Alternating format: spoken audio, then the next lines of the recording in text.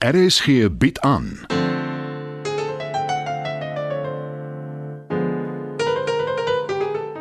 Die Lingerfelders deur Marie Snyman.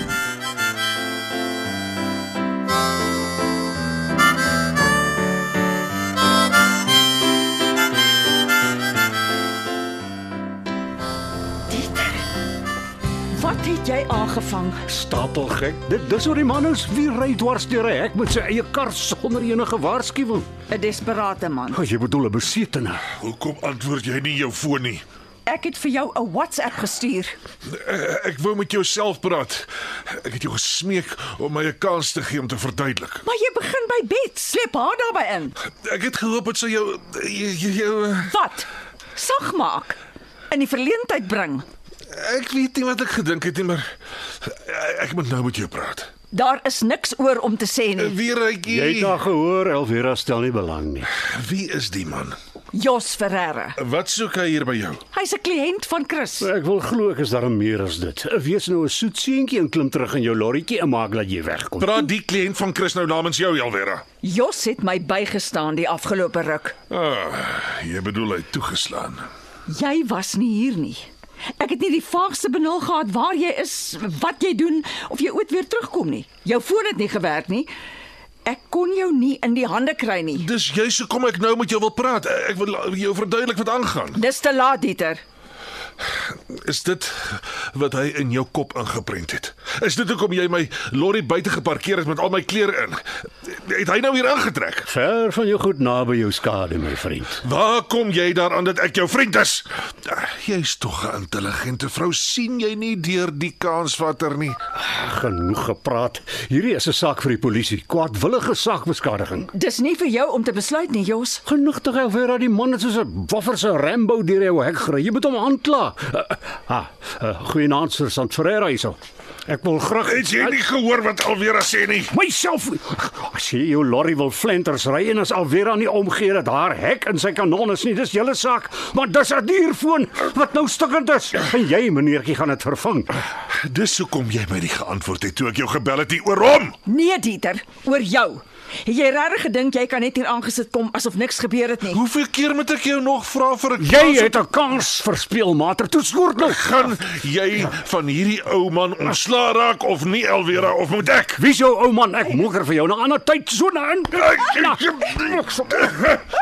Dit ook nog. Ek sien voor nie. Ons sal mekaar doen vir al wat ek omgee. Ek het genoeg gehad.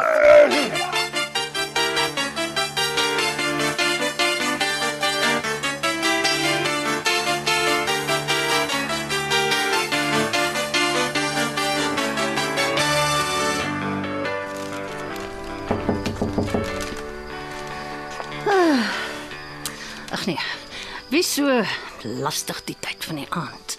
Ja, Aletta, Rolf, kan ek inkom? Sal ek vir jou oopmaak?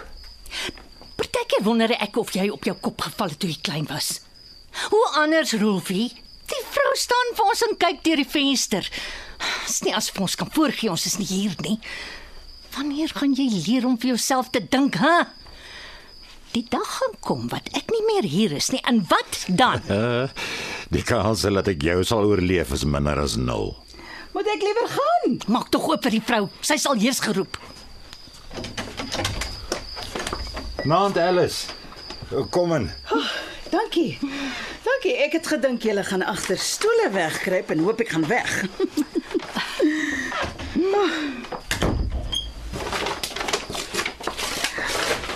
As ek julle pla, moet maar liewer niks sê nie.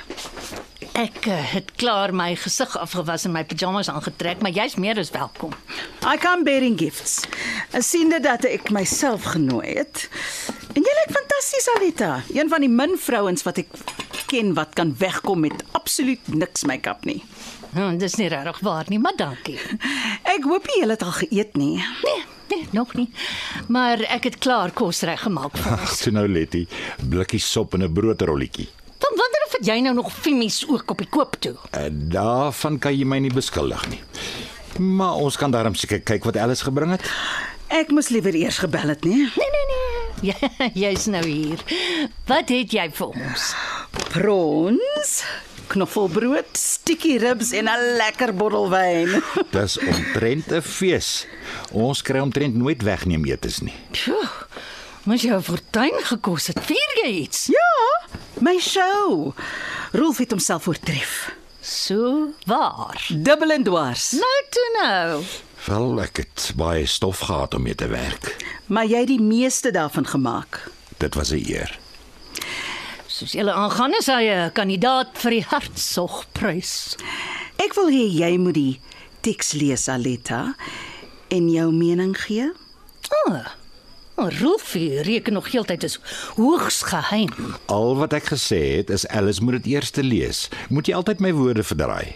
Ek kyk met graagte daarna, Alice. En ek het dalk selfs 'n voorstel of twee. Asseblief. Maar kom ons eet eers. En drink 'n heildronk op jou, Alice. Op ons al drie. En op 'n nuwe begin. Daarvan weet ek nie so mooi nie. Vir jou dalk, maar nie vir my nie. Beslis vir jou ook. Wag totdat jy hoor wat ek in gedagte het.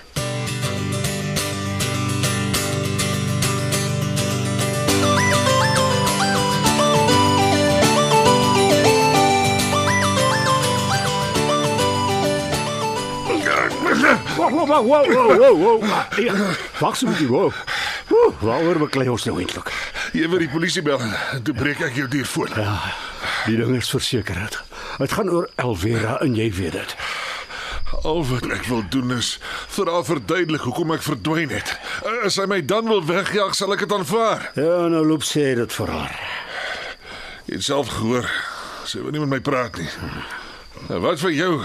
Jy's beslis meer as net Chris se kliënt. Dit wil ek graag wees, ja, maar ek kan mos nou sien daar's elektrisiteit tussen julle. Ek gaan my beslis nie verder opdring aan haar nie. Dis 'n skielike ommeswaai. Elvira is 'n besonderse vrou, baie knap, maar ek het gesien hoe sy al meer uitmekaar val die laaste ruk. Gemaak het reg met haar. Ek is bevrees sy sal nie. Genigtig, man, moet ek jou aan die ore na haar toe sleep? My wêreld. Eers wil julle mekaar aan die strot gryp en nou is julle eensklaps beste vriende. Ek sal nou nie so ver gaan nie. Ek wil Dieter beslis nooit weer sien nie. En tog kom breek jy 'n lansie vir hom. Eintlik kom ek net tot siens, sê Elvira. Wat julle twee verder besluit is julle saak. En jy, Dieter? Jy staan net daar en sê nie 'n woord nie. Ek wag maar vir jou om te sê of jy bereid is om na my verduideliking te luister. Nou goed. Doen dit sommer voor Jos. Ek weet nie of ek Wow. Nee, dis privaat tussen julle twee. Ek het een van daai Uberkarre laat weet om my te kom haal. Sonder 'n foon. Die skerm is flinters gebreek, maar die binnegoed werk daarom nog. Nou ja, mooi maak julle twee lovebirds. Weer rykie praat met my. Wat gaan in jou kop aan? Sê iets asseblief. Ek kan maar net met Alice in Wonderland saamstem. Curiouser and curiouser.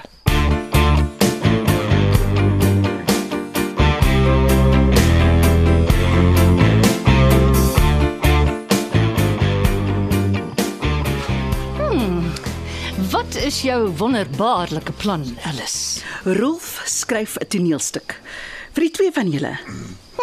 Waaroor nog? Iets vir twee akteurs. Iets soos wat? Wel, ek het gedink byvoorbeeld aan A.C. Gurney se Love Letters. Dis 'n wonderbaarlike mooi stuk. Hulle lees heeltyd briewe vir mekaar. Maar ja, ek kan nie strei nie, behalwe ons kan dit nie ook doen nie. Maar ons kan iets soortgelyks doen. Ons verhouding strek oor baie jare. Wat 'n verhouding? Begin jy alweer daarmee? Ek sal aan iets dink. Dankie Alice, jy is briljant. En as ek dit eers geskryf het, Aletta, en jy wil nie daaraan speel nie, dan vra ek vir Alice. Maak soos jy wil, Rolfie.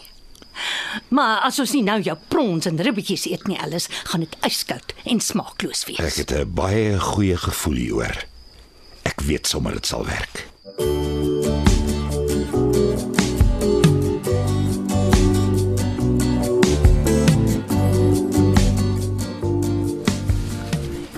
Nou Dieter, jy het die vloer. Voordat ek enigiets sê, Ek is jammer, ek het net verdwyn. En daarna is jy toe glad nie beskikbaar nie. Ja, Ek neem aan daar is 'n goeie rede. Dieter, dit was my suster. ek het nie eens geweet jy het 'n suster nie. Wat het gebeur? Hulle het my gebel en gesê sy's baie siek as ek nie dadelik kom nie, is dit dalk te laat. Wie is hulle? Die inrigting waar sy gebly het in Rustenburg.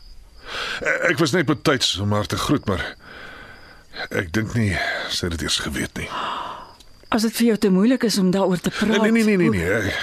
Ek moes jou lankal van haar vertel het. Agter dit begin toe ons op skool was. My pa het weggeloop toe ons baie jonk was. Maar het lank uitgehou, maar toe trou sy weer. En die man, hy was 'n gemors. Ai, Dieter. Ek wens regtig ek het geweet. Ek wou nie daaroor praat nie. Asof dit se uitvee. Hy het my en Ingrid, my sussie, baie sleg behandel. By ma ook, haar halfdustings geslaan. Ek was 'n lafaard. Ek het gevlug as hy dit doen, maar nie Ingrid nie. Sy het hom bevlieg soos 'n tierwyfie en dan skop en slaan hy haar iets verskrikliks. Die dokters het later gesê dis waar haar skizofrenie begin het. Ek het altyd gedink dis geneties. Seker in 'n mate, maar dit word vererger deur trauma. Dit was aklig om haar te sien agteruit gaan, veral na my ma se dood. Hallusinasies en paranoia. Is dit hoe sy in die inrigting beland het? Ja.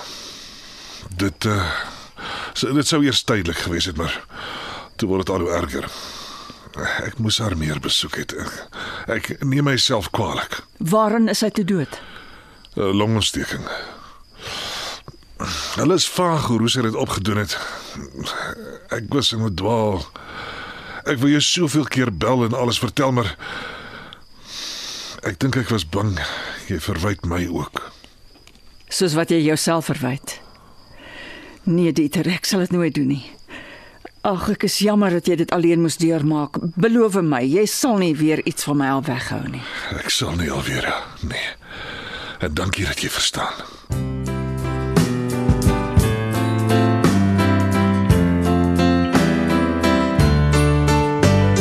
Dit was nog 'n episode van Die Lingervelders deur Marie Snyman. Die tegniese versorging word behartig deur Neriya Mukwena en Evert Snyman is verantwoordelik vir die musiek en byklanke. Die Lingervelders word geskryf en in Johannesburg opgevoer deur Marie Snyman.